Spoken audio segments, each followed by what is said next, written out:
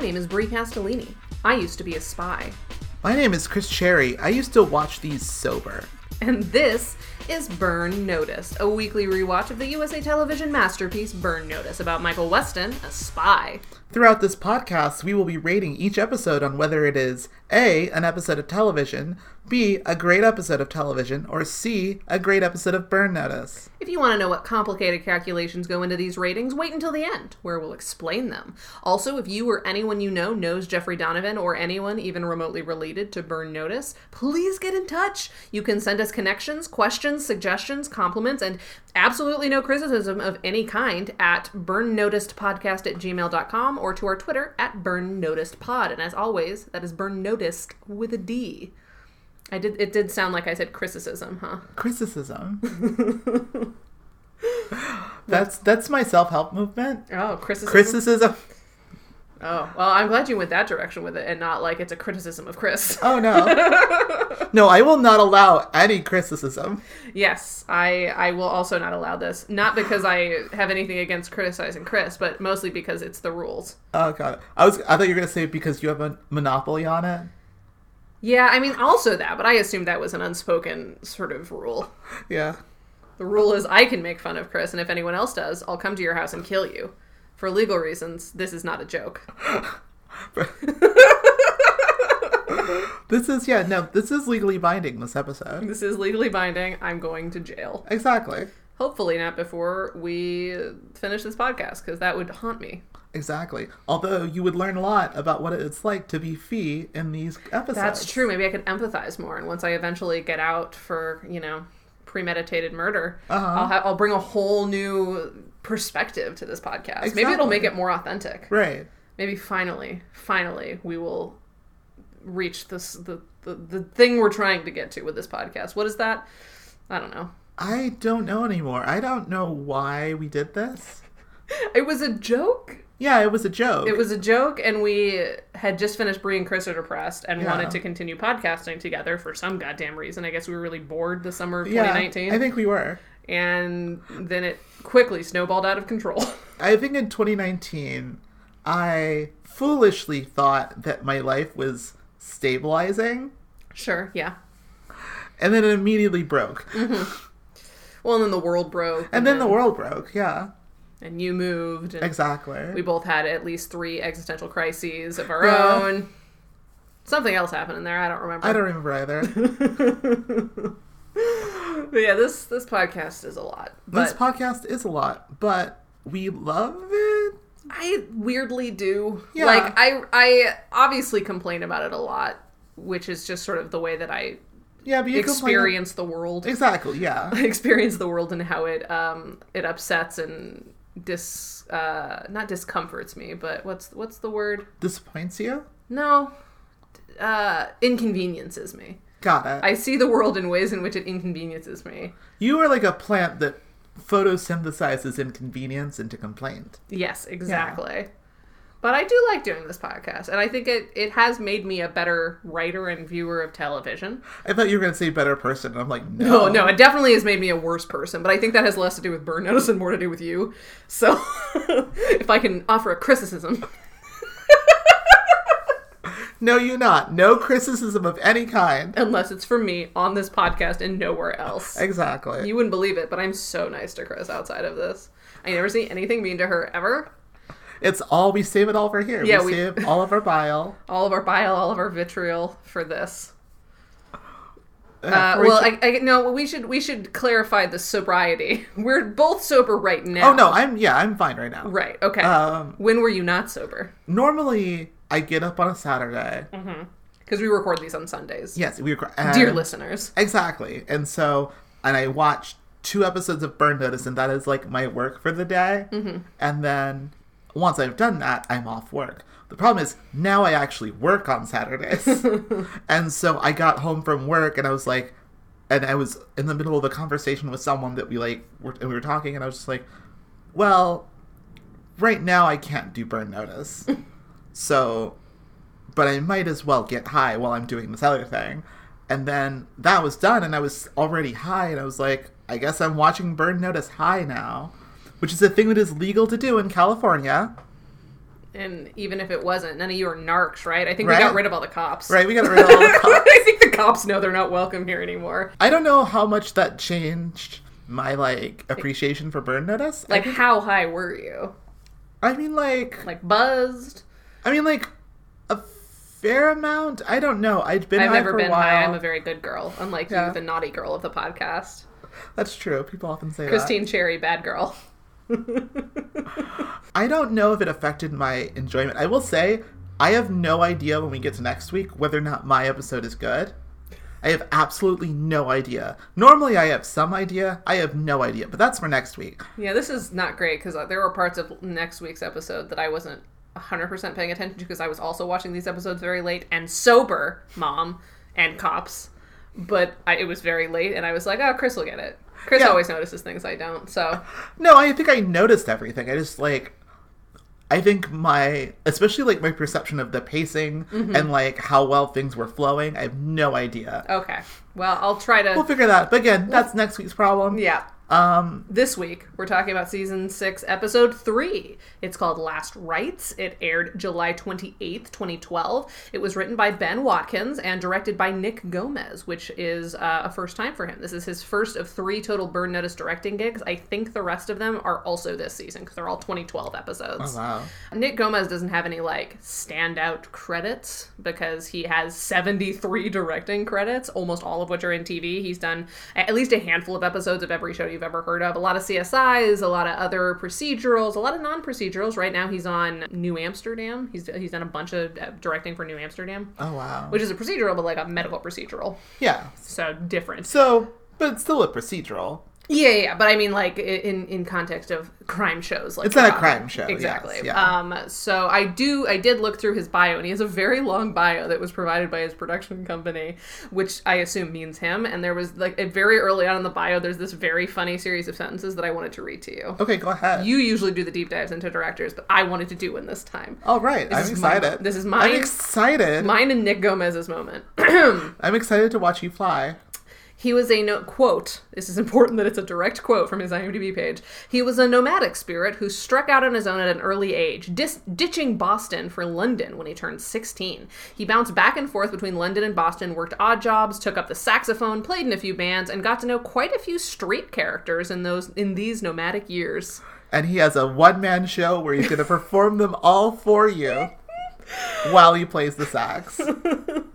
I just thought it was funny that, first of all, they said nomadic twice. It's really important we know that he was all over the place. Exactly. He used to be fun. And also the quite a few street characters that he got to know.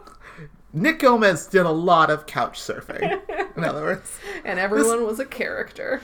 It sounds like me trying to explain a long gap in my resume in a cover letter. I have a nomadic spirit. Yeah. And I met quite a few characters. Ask me about them. Wink. So I just thought that was fun. But it was fun. And this episode was directed fine. Yeah. Good job, fun. Nick. You're doing a lot of work. God bless you, Nick. You're working. Congratulations. Hey, Nick, give us a job. Yeah, give us a job, Nick. Hey, Nick, will you give us a job? We love you, Nick. We're nomadic souls. We are also nomadic souls for people who never leave our houses, except for to record Burn Notice. I never leave my house, but my house always changes. That's true. I've lived in a lot of places now. That's true. You're definitely more of a nomadic spirit than I am. That's true. I like having a place Yeah, you to do. be. Anyways, the IMDb description of this episode is Pierce asks Michael to track down her fiancé's killer. Fiona investigates who tried to kill her inside of prison. It's a perfectly serviceable description. Yeah, no, that covers it. That's what I'm happened. glad. I will say, I had forgotten what the episode was about. Perhaps because of the fact that I watched it high, but I read it, I was like, oh, right, that's what that was. I enjoyed that. Mm-hmm. Spoilers, I enjoyed this one. Yeah, this is a good episode. I had a lot of fun with it. There's having, been the one recapping this one, there's some moments that I'm like, I don't know if that makes sense. And I will say, having enjoyed this episode quite a bit, I think they maybe bit off a little more than they can chew. Just there's a lot to sort of do in this episode. Yeah. And I think that, some logic had to get skipped over just to get us from scene to scene. Because there's just truly so much happening and all of the characters are principal in this. But I am someone who's always more on board for good stuff than logic. Yeah, and I'd rather them do a bigger episode than a lesser episode. Exactly.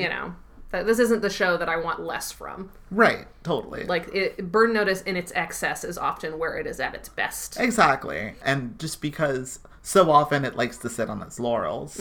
So, like, I'm always welcoming the excess. I also appreciate, I think some of it's probably because Fee's still stuck in prison. Yeah. And so there is an inherent urgency to everything that they're doing, which is like, if they fool around, then we're like, well, where the fuck is Fee? Why aren't you doing something? So it almost necessitates, like, they have to keep it going at a clip that normally for mid-season episodes aren't great. They're doing a thing this season that they have not really done before. And it feels like a reaction to television around them, wherein, like, it is very much structured where, like, each episode ends and sets up the next episode. Like, to give, like, momentum. It's like I may have said before, it's like good play structuring where, like, the last 5 minutes is, like, setting up a cliffhanger for next week, setting up a plot for next week. And that would sometimes happen in previous episodes. Yeah, but like, it's very specifically happy now. There's much less necessity to, like, have episodes feel like they stand alone in that way. Where it's embracing a serialization, not just in, like, a story way, like, each episode is its own discrete unit, but, like, they're much more connected and they follow one after another. There's, like, a right order to watch these episodes in a way that's not always the case with the Burn Notice season, which is interesting. Yeah, that's true. Even with their, you know, consistency of season-long arcs or half-season-long arcs,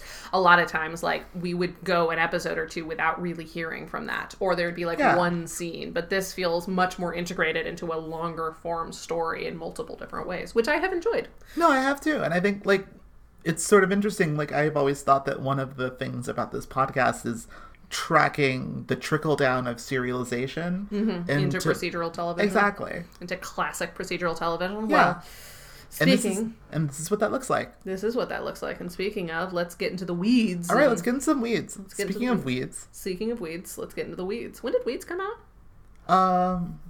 Earlier. But I just meant, like, weed because I watched this high. Oh, yeah, that's true. See, as a good girl who doesn't do the devil's lettuce, I would not naturally go there. I thought we were talking about television, which is a very earnest and sweet thing for me to think. It is. I've often said that you are earnest and sweet. These are the two things about me that most people know. Yeah. So we start an episode once again with Fee, this time being brusquely offered protective custody and cell block reassignment from the warden, which Fee refuses because in, like, the spy voiceover in a second, Michael's like, so obviously if someone's trying to kill you and you don't know them, you can hide, but that's a short-term solution. And if you want to, like, finish this, you have to kind of put yourself in danger so you can get more data.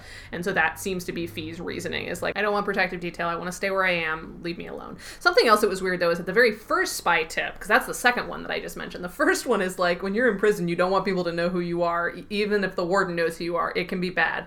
But it seems like the warden, despite being, like, a little rude, is fine. She's like, hey, you seem like you're in danger, can we help? And Fee's like, no, fuck you.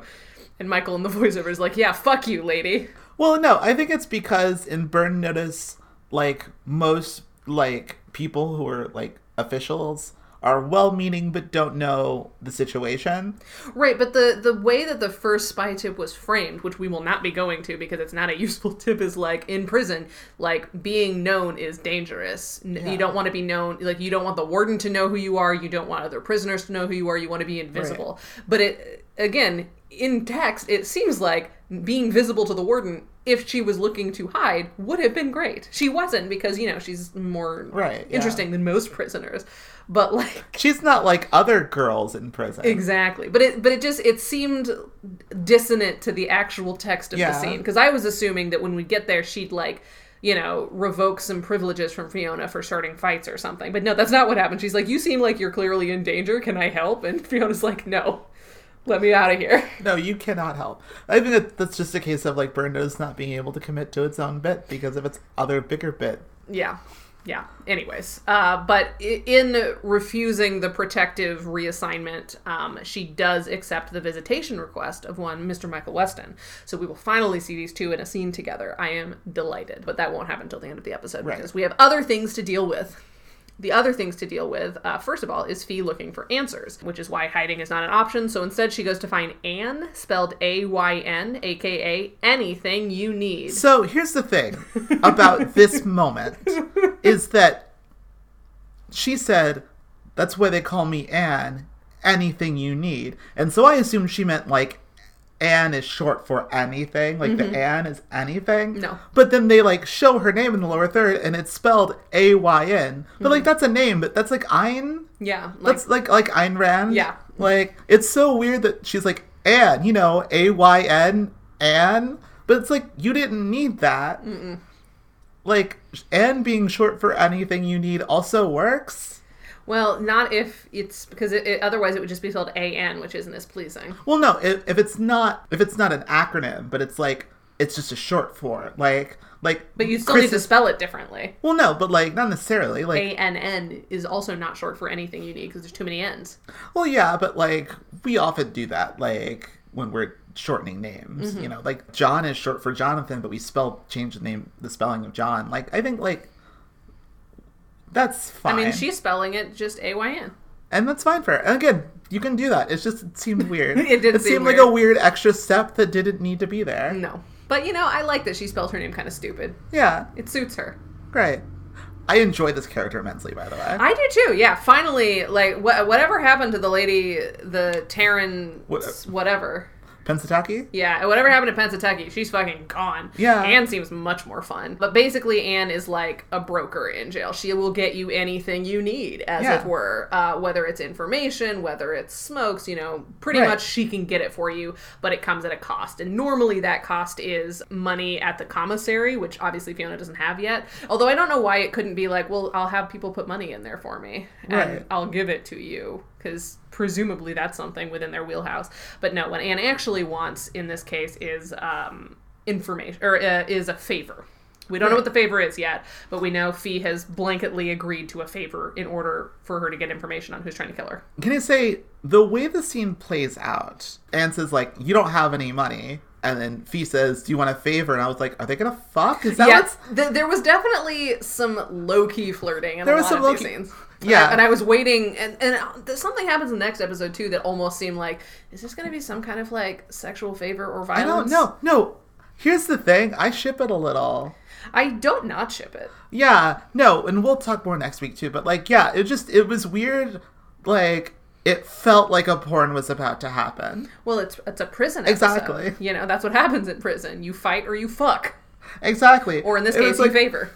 It was like as if the writers were like so used to like women's prisons going a certain way that they're like, oh no, wait, no, that's right. But this is how people talk in women's prisons. Yeah, exactly. They're always about to have sex.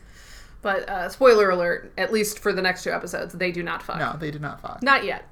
But now we head outside of the prison to Carlitos, where Michael is pacing in a gray polo shirt that's tucked into his jeans. Absurd choice. Jesse is also there, and he's like, you have got to chill. So apparently Michael is nervous because Pierce asked to meet him and Jesse out in, like, the open and not at the office. And he's like, oh no, what's going to happen? Like, is something wrong or whatever? And Jesse's like, no, I think it might be good. Maybe she knows something about Anson.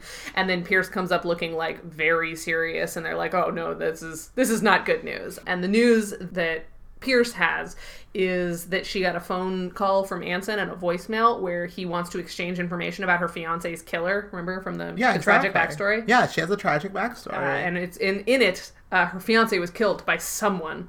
And in exchange for helping her, like, find this guy, or in exchange for giving her this information, he is hoping that she will ease up on him. And in the next scene, it's very clear, like, obviously that's not what Anson wants. What Anson wants is for her to, like, fuck around with this dude so that she will get fired and it will be eased up on, like, naturally. He's not actually expecting her to ease up. He's expecting her to act on emotion, you know, because he's Mr. Brain Guy. Exactly. And will get herself in trouble. And the reason that she might get in trouble is because post-cold open, we learn that Ahmed, who is the guy that killed her fiance, is like a CIA asset, or at the very least under the protection of the CIA, because they're trying to get certain information out of him. And so if she fucks with him or does something, that will, like, the CIA will be pissed because she's not even supposed to know he exists, and it will destroy her career. Exactly.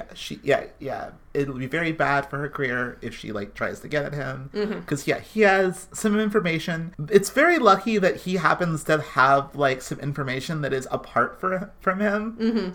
That he's not just under protection for another reason. That he's not like a witness or something that like they need. Where it's like a really easy way to solve this problem. It reminds me of that one episode of Burn Notice wherein Michael. It was like a season premiere, and like Michael sees a guy trying to commit suicide because he can't afford to pay his kids' medical bills, but it just so happens that his particular situation is one that is actionable by the Burn Notice crew because he got like scammed or something. Yeah, and so they could kill the scammer, or not kill exactly the scammer, but they could get the scammer and get the guy his money back, and probably some more money in addition to that. Yeah, this is one of those places where I really do like this episode, but there are a lot of conveniences. Yeah. So like, if the CIA is, because at first I was just kind of confused. Like, basically Ahmed has some information on a hard drive that the CIA wants, but they don't know where it is, and they've never managed to like figure it out, and so they have to kind of keep their hands off. But the fact that Michael and crew get this done in like less than a week feels like they should have been able to get they this. should have. It's one thing. It was just in like a safe at a boathouse. Yeah, like, spoiler spoilers. alert. It's in a safe in a boathouse. Like, it's so easy to find. Like, just fucking... What the fuck has the CIA been doing? Sitting on their asses during the bureaucracy. Thankfully, Michael doesn't need to wait for bureaucracy. But, like, the sort of, like, overarching tension of this episode is, like, they need to get this information so that Pierce can, like, avenge her fiancé, because otherwise Pierce will, like, just freak out and kill this dude, and then she'll get fired, and they will no longer have a woman on the inside of the CIA to like help them get Fiona out. Like, no one else is motivated to get Fiona out of jail other than Pierce, who like knows everything that's going on. And so like they need to help her in order to keep her on side and keep her like career going. Exactly. Yeah, because she will kill this. She will kill this. And I will say, like, all credit to Lauren Stimule, she sells it. She sells it so fucking good. She sells it so hard. Especially when she basically is the, like, fee insert. Because we must always have, like, an angry, like, bloodthirsty woman in the crew. Right. Which I like. Which I do enjoy. I do enjoy her being the fee insert while Fee is doing her own thing. Mm-hmm. But, like, yeah, Lauren Stimule does a great job. Like, I was very impressed with her this entire episode. Like, she... Frankly, Burn Notice doesn't deserve her, but I will say, season 6 so far does. Yeah. No, you know what? You're right. Mm-hmm. I agree with that. Yeah, I also agree with that, and that's why I said it.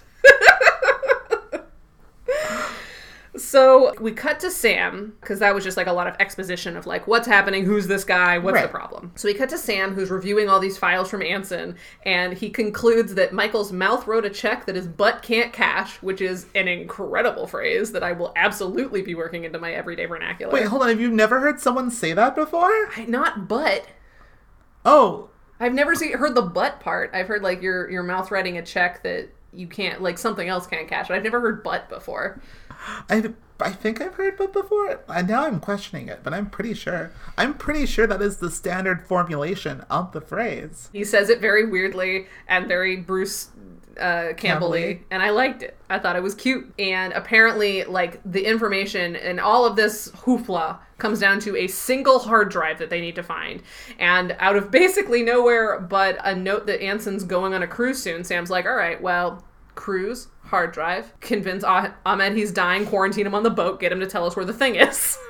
It's like, okay. Obviously. Yeah, it just, the actual plan comes together in, like, 2 lines of dialogue where Sam's like, well, obviously, if there's a cruise involved, we have to make him think he's dying, like, quarantine him and get him to start talking on his deathbed.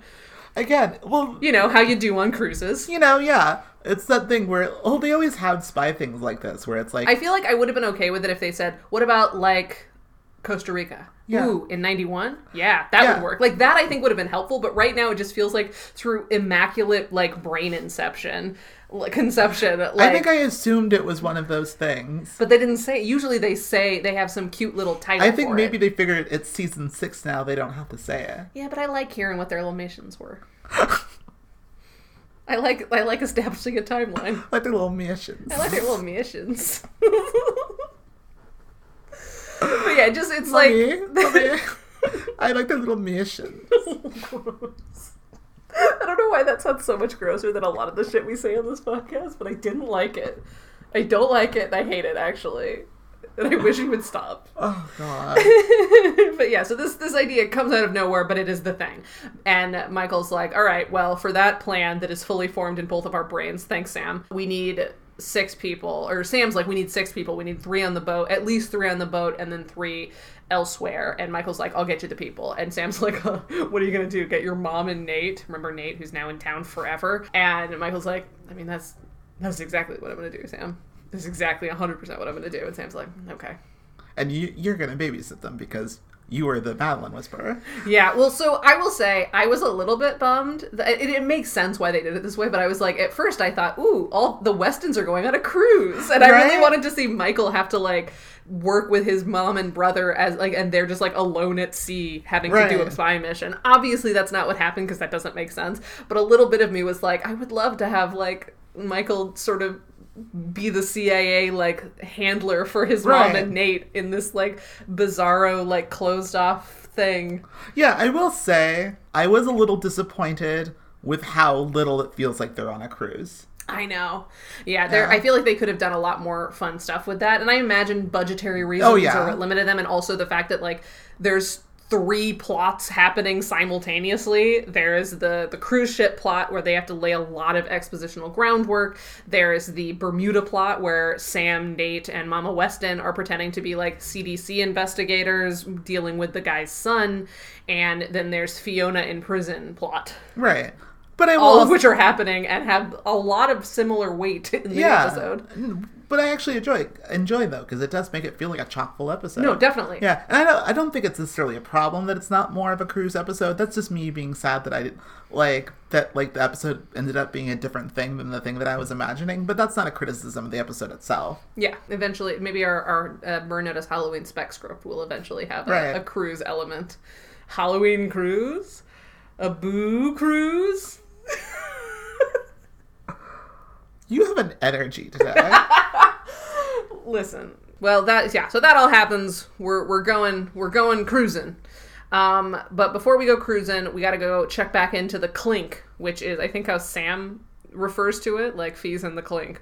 So in the clink, Fee learns the price of her information, keeping a certain door closed at a certain time for 2 minutes. To accomplish this task without getting caught, Fee makes Anne a shopping list, which includes a sparkler, so I'm excited. There might be an explosion that Fee gets to do even while locked up. Exactly. Or at least, someone might have a sparkler, and sparklers are fun. Yeah. Bring some light to the dungeon-like conditions. It's been a while since I've held a sparkler. Oh, yeah? Yeah, they're not as fun as I remember because, like, it's a lot of, like, dodging the sparks and it is over so quickly that I'm like, why do now I just have to hold this, like, dangerous candle. I hate this. That's valid. You don't have to have joy in your life. I can find joy other ways. Sure. Uh-huh. Yeah. I'll circle back when I figure out what that joy is. So, Michael and Pierce go over the bare bones of, like, what their plan is with the rest of the Weston clan, who are now, read in to the situation. And Michael eats a yogurt, and Madeline's like, okay, this seems weird.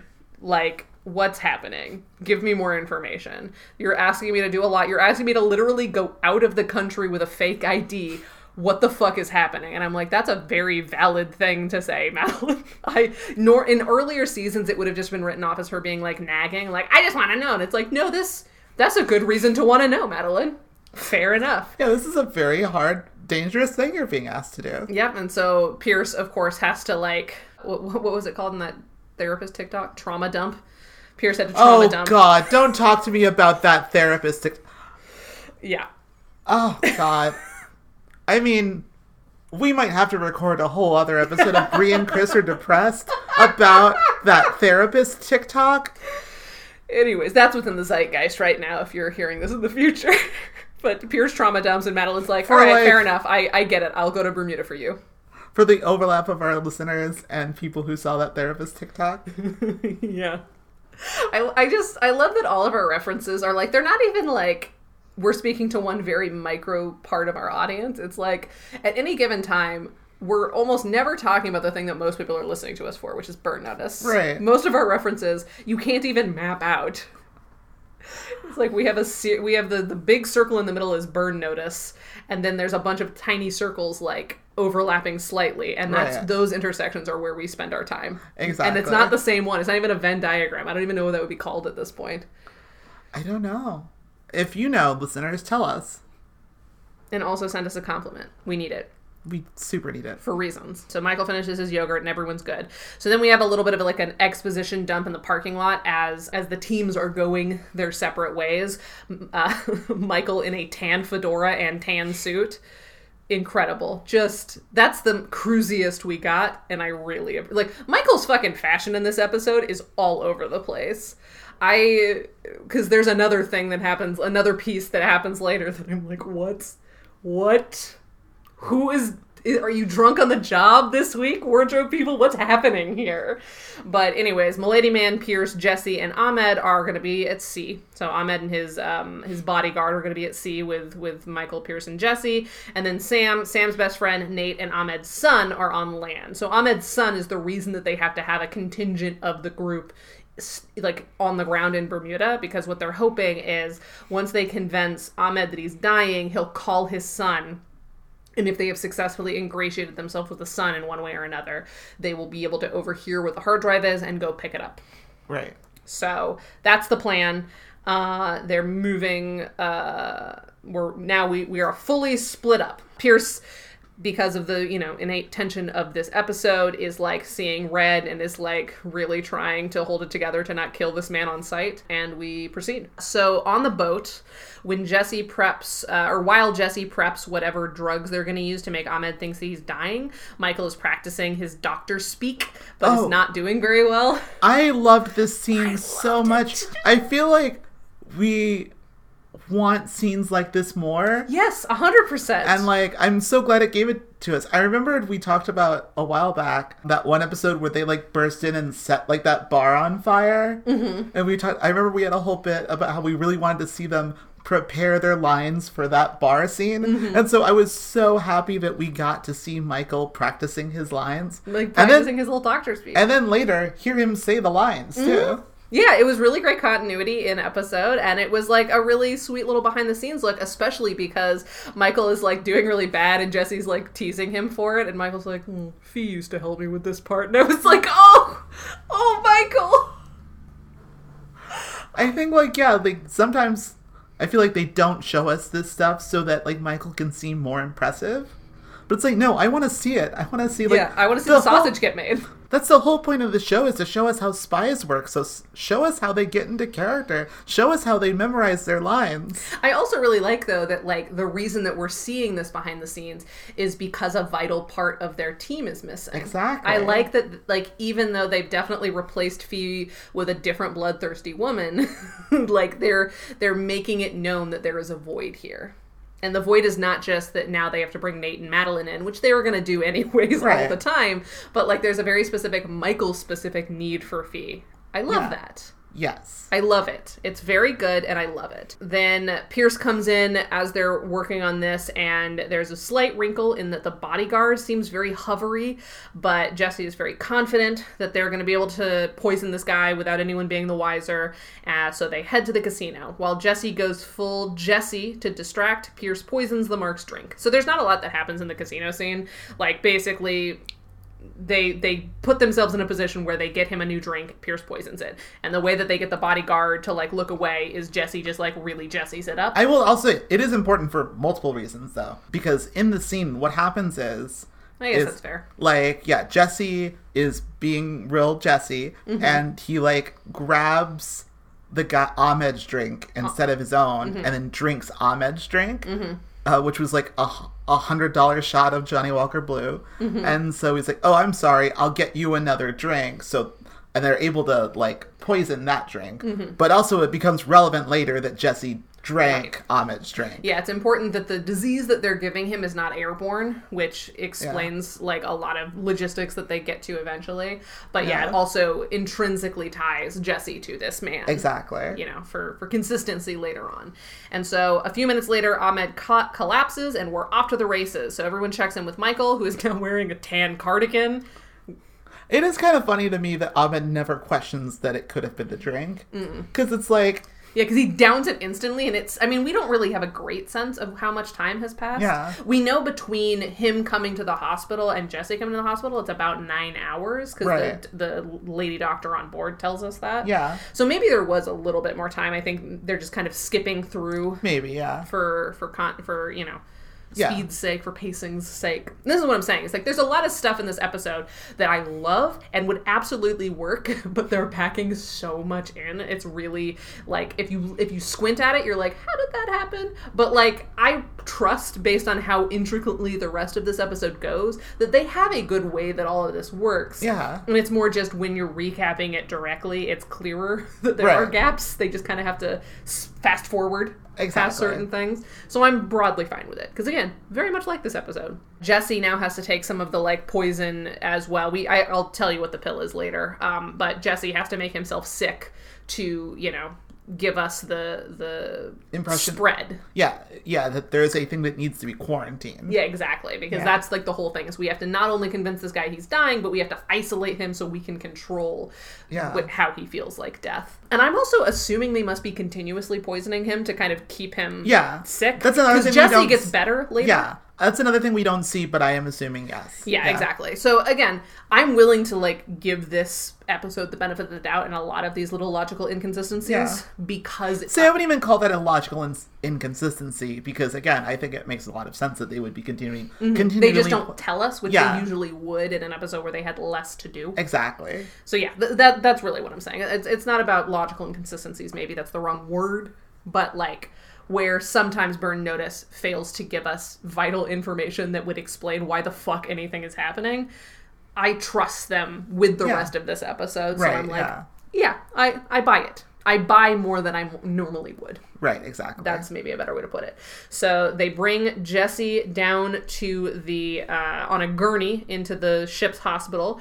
And by they, I of course mean Dr. George Penderson, CDC, and his wife Jeannie. And after Dr. George Penderson learns of this first sick passenger, Ahmed, he concludes that it's meningococcus and that they need to do a quarantine. Luckily, he's CDC, Dr. George Penderson, and can take care alone of the two sick knuckleheads. He also then, like, later contrives a reason to send the bodyguard away for testing, and then we never see the bodyguard again. Nope. And, again, I'm willing to overlook it, but this feels like, given that Pierce came in earlier with like, hey, the bodyguard is going to be a problem, he's really hovering. And then also Michael continuously saying, it's not airborne. That's not how this is spread. Right. Once they clear the bodyguard, because they did not also poison the bodyguard, presumably the bodyguard would come back in, right? I guess. I don't know. Maybe. Yeah, it's unclear what happened with the bodyguard, if they ever got the jump on him. But they got him off. I didn't even notice. Maybe they got him off. Who knows? Exactly. Well, this is what I'm saying is, like, had I just been watching this episode, I probably wouldn't be thinking about it. But because I have to write down everything that happens, I'm like, hang on, we're missing a couple of pieces. But again, I'm happy to overlook it because there are plenty of things they could have done that I trust that based on what else I know from the show, they would have done. Exactly, yeah. You know, either they just continue to be like, no, you can't come in, we don't want you to get sick, or they stuffed him in a fucking closet. Like, it doesn't matter. Nobody else is checking on this fucking bodyguard. It's fine. They successfully quarantine Ahmed, and they also tell him, they ask him, like, who else have you had contact with? Because we already know one person you had contact with is sick. Like, is there anyone in Bermuda that you might have had contact with? And he's like, well, my son and, like, a couple of people around the house. And they're like, well, then we need to go send a team to them. You know, he might be sick, too. And he's like, oh, God, okay. So he calls ahead to let his son know there's some CDC people coming. Before we go to that scene, we're back in prison. In retrospect, it's amazing how willing people are to trust the CDC. I know. Yeah. Yeah, there's a lot of stuff in this episode that I'm like, oh, too close to home. Right? Yeah, it's a time capsule for sure. Anyways, back in prison, Fee, as Anne is like making her delivery of like all the shit that Fee needed for her arts and crafts, she's like, I'm not going to do this for you if it's for a hit. I have a line that I don't cross. Absolutely fucking bullshit. The most bullshit thing I've ever heard Fiona say. They kill people constantly. Her own in-credit sequence is her saying, should we shoot them? Yeah. She's always trying to kill somebody. There's multiple episodes where, like, people have to bodily get her out of a room so she doesn't murder someone. Yeah, I don't know. They decided at some point that, like, Fee was the moral conscience of the show. Despite also being the most violent one on the team. Yeah, and they've never really done a good job of squaring that. And here's the thing. I would accept this if it was a reaction to her accidentally killing the guards because her rashness in attempting to kill one person who deserves it, per the moral compass of the Burn Notice universe, also ended up killing 2 innocents because somebody manipulated her need for violence. And if it had been a reaction to that more directly, I think I would buy it more. This is one situation in which I can't trust the episode to be putting those 2 things. Exactly. I do need more from the episode if that is the thing that we're doing. And we like they are close because like Anne at multiple points is like, so what are you in for? And Fiona's like, something I didn't do. And she's like, really? I thought you were in here for murder. Right. You know? And so like there's something in there that they could have done to be like, I don't do that, not anymore. Like, you know, my line used to be a lot fuzzier, but it's gotten more concrete recently. Exactly. You know, something like that. I would appreciate that. And if the season like kind of pays that off later, then like I can look back on this and be like, okay, that's part of it. Mm-hmm. She just didn't articulate it in the moment. Exactly. Which is reasonable. It's a thing that like it feels like a pattern that they've been doing a while where they've kind of retrofitted this personality onto Fee that was not Fee's original personality, and it doesn't feel like a progression as much as a... But they're trying to keep the old personality, too. Yeah. It's like they basically want her to say one thing and do another. Right, exactly. Although, like, I do think she does a lot less kind of wild, killy type stuff. Mm-hmm. Yeah. But again, it's been an inconsistent journey, so it's hard to buy. Exactly. And so Anne assures her that no death will occur as a result of this favor. So Fee accepts her pillowcase of sparklers and cans of tuna, and during a quick montage makes not a bomb, it turns out, but like something else. Like it's sort of a bomb, sort of like a thing that does a quickie weld. It's like it like welds the doors shut briefly until somebody kicks it down. It's definitely pyrotechnics. Yeah. Yeah, for sure. Yeah, they really lean into the sparkler aspect, which I appreciated. Yeah. Thought that was fun. It was a cute little visual. It was. So anyways, back in Bermuda, Maddie is playing a nurse who has to convince Ahmed's son to put on like an ankle monitor-sized heart monitor on his wrist. So I wasn't sure if this was for the GPS. There's definitely a GPS inside, which is why it's so bulky. And Madeline's like, I'm not going to be able to convince this guy to wear this. And they're like, no, you have to. But then I was also like, well, maybe there's also a bug in it. It's unclear. Because there's a couple of things in this next part of the plan. Because basically they just need to monitor the son so they can find where the stuff is. And they need to monitor the phone call that the dad makes to the son to hear that information. But it's unclear where all of the bugs will be planted. Right. Because in a second... Exactly, yeah. Yeah, well, let's get to that. And we'll get to that. We'll talk about that. But like I didn't re-listen to this part because I didn't care that much, but I was like, maybe there's also a bug in his little wrist thing. There's definitely a GPS though, so we know that's what that is. Luckily, Michael came by his skills honestly, so Maddie sells the life-saving capabilities of this, giant heart monitor to convince him to wear it with him. Elsewhere in this manor, Sam and Nate go room by room until they find the room no one wants them to go into, which they, of course, talk their way into, and then use some stealthy yogurt to get themselves alone time to plant a bug. Like, they're basically like, oh no, we found the disease. It's in your phone. Yeah, because it's like this, they're using swabs to swab for bacteria, and luckily yogurt is full of bacteria. And so it's which I really enjoyed. It's the first time that yogurt has been used in a spy tip, I think. Since the pilot. Since the pilot. Oh, right, yeah. You remember the pilot? The reason yogurt's a thing is because Michael uses it and so he can have cover oh, sorry, I thought it was in my house. I'm just eating a yogurt here. Right, but specifically the yogurt and the properties of yogurt itself. Yeah, which I did like. Again, it's just this little attention to detail that I love so much. It's the yogurt science. The specificity of a lot of the stuff in this episode really sells it for me. So they're like, to the guy that's like monitoring them in this room, they're like, hey, have you been in here if you use this phone? He's like, yeah. And they're like, you need to go talk to the nurse right away. Like, this is the source of the infection, which gives them a little bit of time and space to like plant a bug in the phone. But then, of course, the son's like, sees the bodyguard or the other goon or whatever come in, and he's like, wait, why are they alone? They're alone in the office? What the fuck are you doing? Get out of here. And so he goes in and interrupts Nate as Nate is planting the bug. Why Nate is planting the bug is unclear to me, because presumably Sam would be much faster at this than an untrained fucking civilian. I guess the idea is that, like, Nate would be worse at, like, if guards showing up, like, killing people, or, like, you know, like, the idea is that, like, Nate can plant a bug because it's a less violence-based thing, or it's like a... I don't know, hasn't Nate been on the wrong side of the law enough times that he's perfectly fine with violence? Not, like, but, like, not in a, like, spy way. Well, in any case, Nate does not successfully plant the bomb fast enough, and so they come in and they see the phone just, like, broken apart on the table, and luckily, with some quick thinking, Sam and Nate are like, yeah, this phone's fucked up. We gotta take the whole thing. It's bad. And so they leave, but they have not successfully planted the bomb. Or the bug. The bomb. They have not successfully planted the bug, but they did get the GPS heart monitor attached to the guy, and they got out clean. Yeah. So I'm like, uh-oh, they don't have a bug. What's going to happen? And then they, like, instantly put a bug on the phone in the cruise, and I'm like, wait, then why did they need to plant a bug in the first place? Was it redundancy? Maybe it was redundancy. I don't know. Maybe to see if he was going to call someone else. It's weird. This is set up like it's a problem that ends up not being a problem. Ends up not ever coming back. Yeah, it's weird.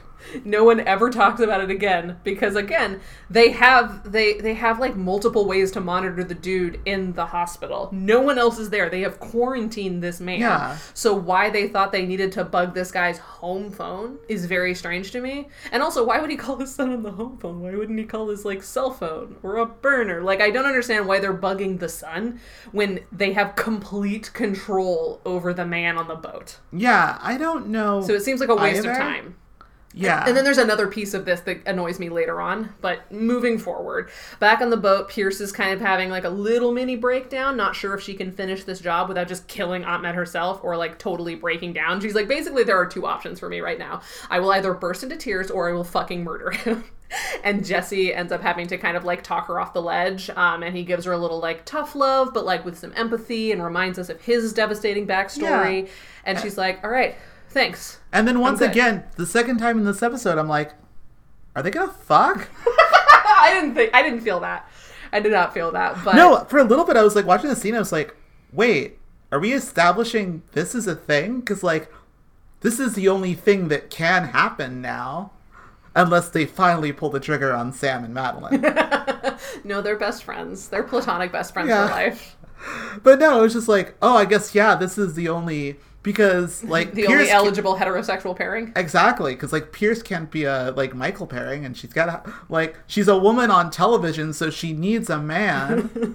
Yeah, I don't know. I didn't get that sense from them. I just thought it was a really sweet moment of, like, Jesse being a much better bedside manner person. Oh, yeah, it was. I love the scene. It's a great scene. It's a great scene. And, like, this is the scene where I was like, fuck, Lauren Stamiel is giving us 100% of her attention. Oh, 100%. She is doing so good. This is really, really fun to watch. So, speaking of bedside manner, Dr. Penderson has way better bedside manner than Michael Weston ever has in his entire stupid life, and gives Ahmed the bad news that his death is impending, and then Pierce slips him a phone, as a kindness, which they've also bugged, telling him to settle his affairs, Bucko. Bucko does, and tells his son exactly where the files are. And I was like, oh, great, so they can go get the files. But no, they can't. We'll come back to this. So, prison hijinks time. Fee's little bomb sparkler thing seals the doors on a delay so she can get free of it. Basically, there's a spy tip that's like, if you're going to build a bomb, especially one that, like, you can't be linked to, a time delay device, so in her case, a sparkler, the sparkler has to go all the way down before it lights off, is a good thing, because then you're out of the way once shit goes down and it's harder to tie you to it. Right. And so that happens. Although, if I were watching the security camera... Right, exactly. Like... It's not that... It's not rocket science. Yeah. But apparently it's good enough, and everything is fine with this. Regardless, the thing that Anne actually needs time 4 is she's basically doing a robbery of a lady who had opened up a rival business. Like, somebody else was like, I'll get people stuff. And she's like, no, the fuck you will. I will take all of it. And so that's what she needs the time for, is to do a little robbery. Yeah. You know, to monopolize once again her control over the prison economics. And she also seems very satisfied with this transaction. So presumably it will follow that Fee's going to get her information. So then, for some reason, we head back to Bermuda, and for some reason, the information that Ahmed told his son, which is like, it's at this place, this is where the files are, like, go there, was not enough for Sam and Nate to just go get the stuff themselves, despite the son explicitly saying he wouldn't go get the files until the next morning. So I thought, oh, great, they have time in between to go get the stuff. Right. But no. To be fair, though, I think he just says it's at, like, this guy's place, but they don't know who that is. Google is free. And they have access to, like, they could Google, they could cross-reference, they have information. And it's possible that they're trying to, I don't know, I kind of thought that was what they were going to do, too. But when they were following him, I had that same thought. But I was like, oh, to be fair, he did just kind of say, like, oh, it's at Jeff's. Yeah. And if you don't know who Jeff is, and if they've never mentioned a Jeff before. They're spies. They've found harder things in the past. Or even if, like, it's a code, I don't know, or something. I mean, the fact that there wasn't even, like, a line or two that was like, hey, we stayed up all night, we couldn't figure it out, so we're just going to go with plan B and follow the GPS. Yeah, I think I had the same reaction, but I was just like, no, that... It's like, some parts of this episode are super detailed, and some parts of this episode are not. And I'm like, I just want consistency. Ben. But they track into a boathouse, and they're like, oh, smart, you should definitely store, like, your sensitive shit by your getaway, stuff. And I was like, yeah, I guess that makes sense. Yeah. That tracks. That wasn't a spy tip, but it was useful in episode information. But instead of being able to, like, take him down once the files are out in the open, a group of new boys come into the boathouse, and they are Russian, which is important later. And so they have a little bit of time to kill because the Russians are like, I need proof of purchase if I'm going to buy this information from you. And so they're like, doing their thing where they download the files and they look at it on a laptop, and everyone holds guns and says weird, like, pseudo-violent things to each other with smiles. And it's a problem because, like... Now they're outgunned. Yeah, they're outgunned. Like, their plan was just that, like, Sam and Nate were gonna just jump these guys. Yeah, just do a little robbery. Can I say really quickly, if it had been Madeline... Like, I'm amazed at, like, Michael's lack of concern for Nate at all. Mm-hmm. Like, if it was, like, yeah, because, like... I think it's more he trusts Sam. It's like, he's not like he's sending Nate alone. I mean, yeah, but it's also just kind of, like, normally... Like, I feel like, especially, like, in situations where it's, like, Madeline, and I know Madeline's different, but it's like, someone that, like, Michael really cares about that, like, is not actively a spy. It's, like, always this thing of, like, it's really important to make sure that they're safe or whatever. Michael doesn't ask about Nate. He doesn't ask about how Nate's doing. He's not, like... He does not give a shit. He does not give a shit about whether or not Nate makes it out of this alive. I mean, who would, frankly? Who would? Not even Nate would. Not even Nate would. So Sam calls Michael and is like, we have a problem. There are Russians here. We do not have enough guns. Also, remember, my only backup is your brother, and he sucks ass. And Michael's like, he does suck ass. So Michael reveals this new wrinkle to the team, and Pierce is like, I'm done waiting. I'm going to go make a play. And if we had a little more time in the episode, I imagine that they would have kept us in a little bit more of the dark of, like, is Pierce just going to blow up, or is she going to do something smart? Right. But we don't have time for that. We just have, like, a moment where we're like, uh-oh, what's Pierce going to do? But then she instantly does a really good play where she pretends that there's classified information that they have been told not to tell Ahmed, but because, he's dying, why not? He deserves to know. She's like, I thought you should know that you got it's a man-made virus that you have, and it's called the St. Petersburg strain. And he's like, St. Petersburg? And she's like, yeah, it's like a Russian strain. So I'm really sorry. Peace.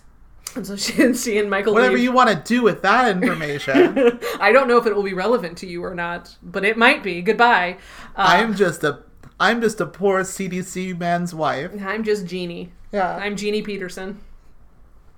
Or Penderson. I'm Jeannie Penderson, and I approve this message. So, of course, Ahmed instantly calls his son back and is like, hey, those Russians that you're selling this information to? I don't know why they're selling the information at this point. I guess to set up the son? I don't know. It's unclear why he's hiding this for so long before just selling it away. Yeah, it's very weird. I don't... we can't get bogged down in Yeah. these details. We're never going to have an answer. But regardless, he calls his son. His son's like, oh, well, don't worry. I'll tell them you say hi. The son opens fucking fire on the Russians. The Russians open fire back on him. Everyone's dead but the son. And now the tables have been turned again, and Sam and Nate successfully overtake him and the data. He then calls Michael, hey, we're all good. Victory lap confirmed. Back on the boat, Pierce takes her own victory lap, revealing everything, doing her, like, basically good guy villain speech Yeah. to Ahmed, like, we tricked you, you fucking fool. Yeah, you've seen this scene before. Yeah, exactly. It's like, But she gets her catharsis, and we're happy Yeah. for her. Back in prison, Anne's got info for Fee and promises to smuggle it out to Michael. And speaking of the penultimate scene, not the final scene, I thought this was the final scene, but it wasn't. So the penultimate scene is a very touching, emotional moment of Michael finally getting to, like, visit and see Fee. And Michael is basically crying the entire time, which is so cute. here's the thing. Okay, I'm gonna, like, explain my reaction to this, because, again, I was high for this.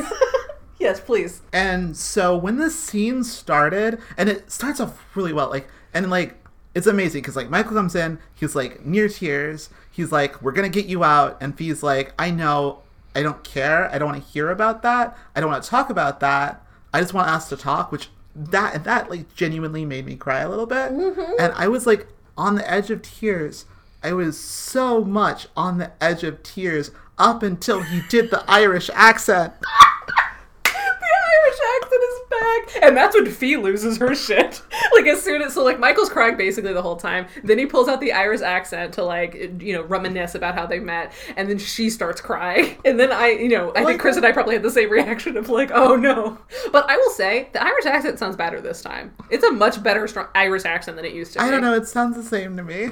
I think there's some key consistency differences that made it better. But also, this is, like, the best scene, like, we've ever seen it in. So. That's true, yeah. It's, like, it only says, like, 2 lines in it. And, like, at no point in this scene does anyone have to believe that he's actually speaking with an Irish accent. Like, right, it's more of a bit. Yeah, like, he's doing a bit. It is so funny, though, because, like, I was genuinely not suspecting it. I was like... Snuck up on you. It did. He's just like... he's like, I'm thinking about the time where I said the thing I shouldn't have said, and then he puts on the accent. Oh, it's so good. Oh, and it's God. so sweet. It's the first time I think I've ever seen them just, like, both be in the moment together. Yeah. Not planning, not scheming, not fighting, just, like, being together. And I'm like, I love these two so much. I do. This is such a good relationship. It is such a good relationship. I enjoyed it so much. And also Gabrielle Anwar in this scene. Oh, she's fucking incredible. Kills it. I mean, she's been killing it this whole season. I think she's done a really good job with of, like, being isolated from a lot of having the plot to stuff. be in her own show, essentially. Mm-hmm. And she's doing fucking great. Yeah. I loved it. It was really great. I was also very emotional, but I was taking notes, so I didn't get caught up quite as much. But the Irish accent, chef's kiss, incredible. So the actual final scene of the episode is Michael, like, leaving, like, getting all of his stuff, and an inmate's like, hey, sir, you dropped this, and it's, like, a crumpled piece of paper on the ground, and it's the information that he needs. He wrote him a note that was like, hey, someone's trying to kill me.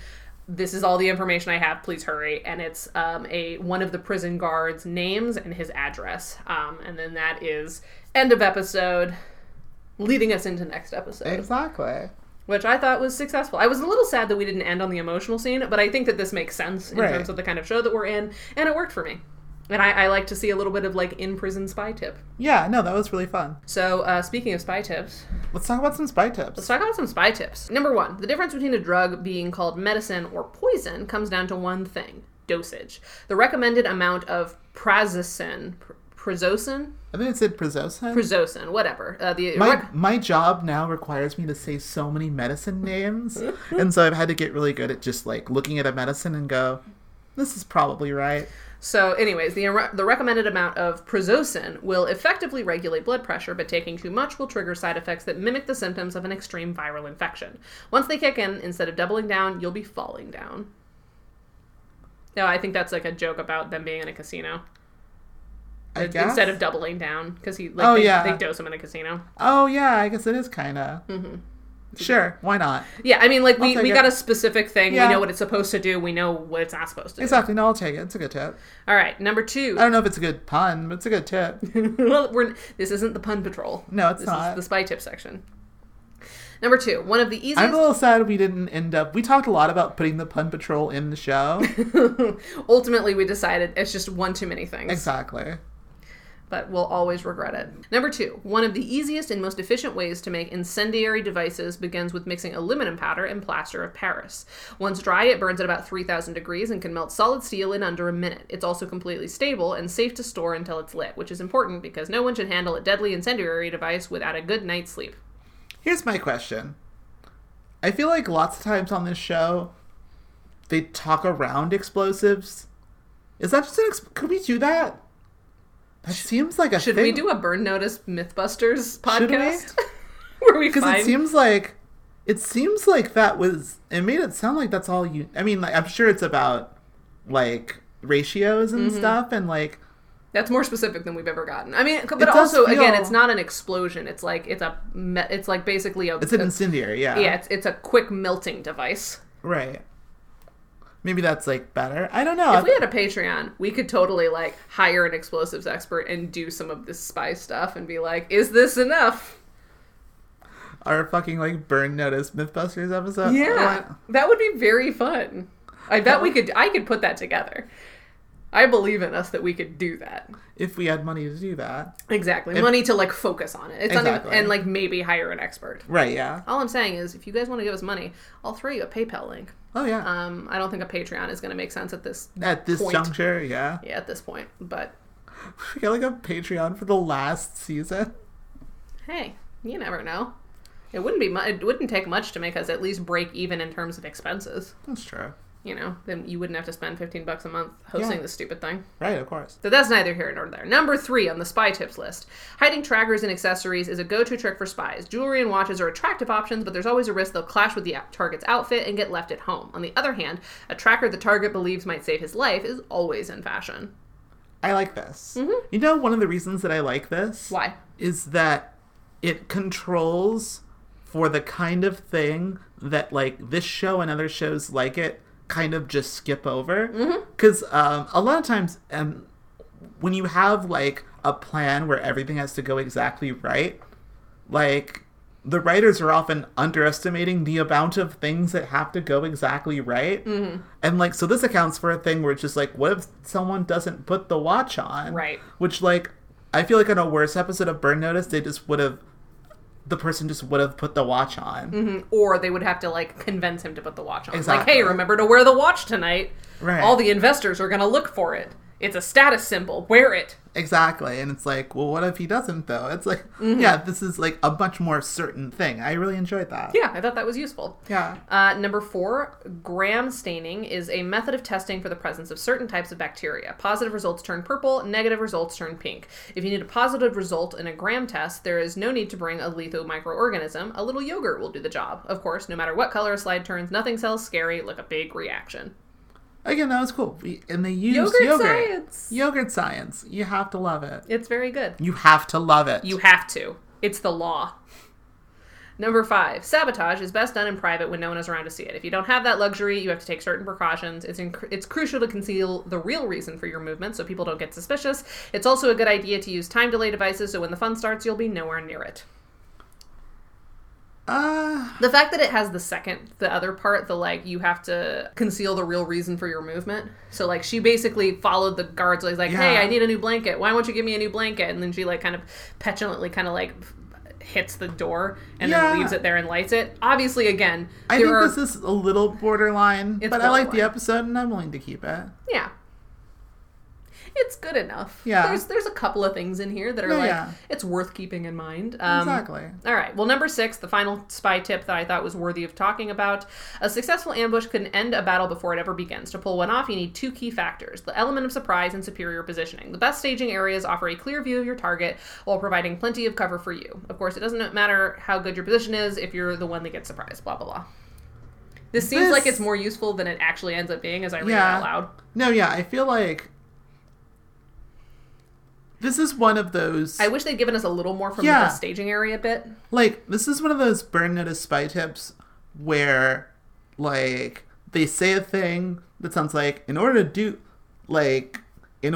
do a successful thing, you need to have smarts. Yeah, you need to be an expert in the thing and also have a pen. Exactly. Or yeah, but not even like wherein like there's a level of abstractness removed from it where it's like it's not telling you that you how to be good at things. It's telling you that you need to be good at things. Right. And it's like That's fair. Yeah, maybe you didn't know that you needed to be good at this thing, but how do I do that? Like, yeah. Yeah. Well, regardless, that's 5. So we do have at least 5 practical spy tips.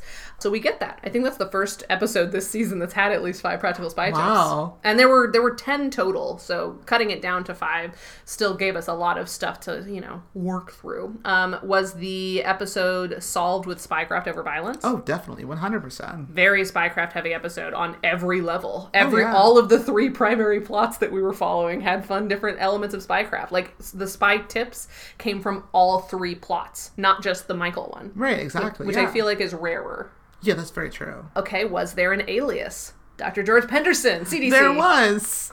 Did we like him? I mean, he wears beige and has pretty decent bedside manner and practiced his science speak real good. He did practice his science speak real good. I think getting to see him build the George Penderson alias helped a lot. And also, they definitely were doing something specific with his outfits. Yeah. The, fedora tan suit, the tan cardigan, he's going for a look. Yeah. Now, that how different that look is from Michael Weston's normal look is something we could argue for days about, but it was specific. It was a look. Yeah, I feel like it was a complete alias. Yeah, I think it was.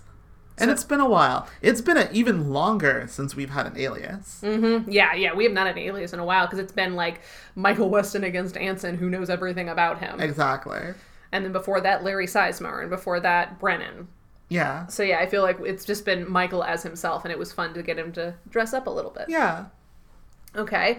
Are at least 2 supporting characters used well? Does Fee get to blow something up / get to be protagonist? She kind of does both. She kind of does both? Yeah, there's enough of this, plot line. I mean, okay, it's tough because she's not the protagonist of this episode. No. But, but she's kind of the protagonist of her own show right now. Mm-hmm. Yeah, and because it is so separate from Michael and co. It gets less separate next week when now they know that, someone's trying to kill Fee. We can't just, try to get her out of prison. We also need to keep her safe while she's there.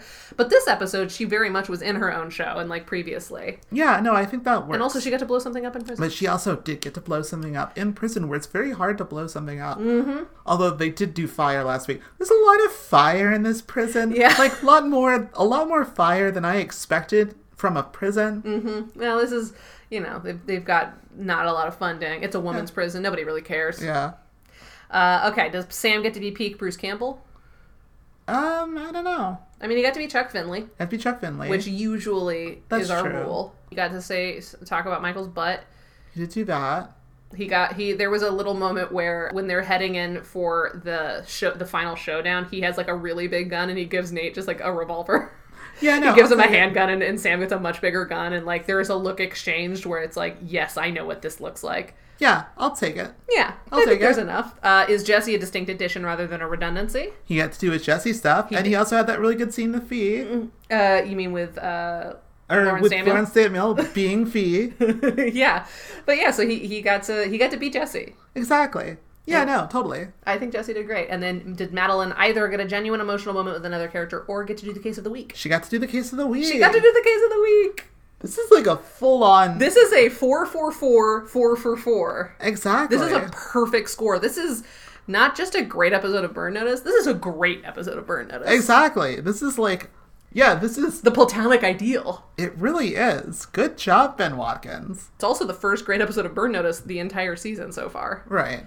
We are only in episode 3, so we're I know, but still. It did feel like real Burn Notice classic in a good way. The show has been changing a lot and trying out a bunch of different things, and that's really good, and that helps. But I think that actually really helps because it allows them to get to this point where they can refocus on and do the classic Burn Notice thing, but much wiser. Mm-hmm. And having learned what they have in the previous stuff.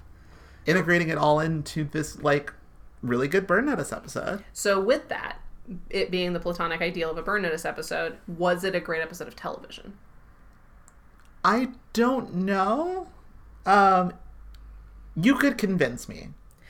And I would have said the same thing to you. Like, there Yeah. are drops in the logic that I feel like would have been super easy fixes. Again, logic, I'm saying logic as a holdover. Like, there are certain inconsistencies that would have been fixed with, like, 2 lines of dialogue or just tweaking the existing lines of dialogue. Like, I feel like with another pass on the draft that was just, like, a little bit more thoughtful, I think I would have been 100%, like, coming down swinging. But I really enjoyed this episode. I really enjoyed it. I think for me, it's a thing that, like, it's trying to do so many things that, like, it doesn't quite feel like it gets to focus on a thing enough. Like, Yeah. this is, like, I think a thing that could have made it, like, a great episode of television for me would be, like, if it was a little bit more a Pierce episode, maybe. Sure. Like, and it felt like it had, like, a thematic thing that it was doing. I was going to say, the thematic thing would have probably solidified it. Like, Because if you're yeah. going to do 3 plots, there's got to be something Exactly.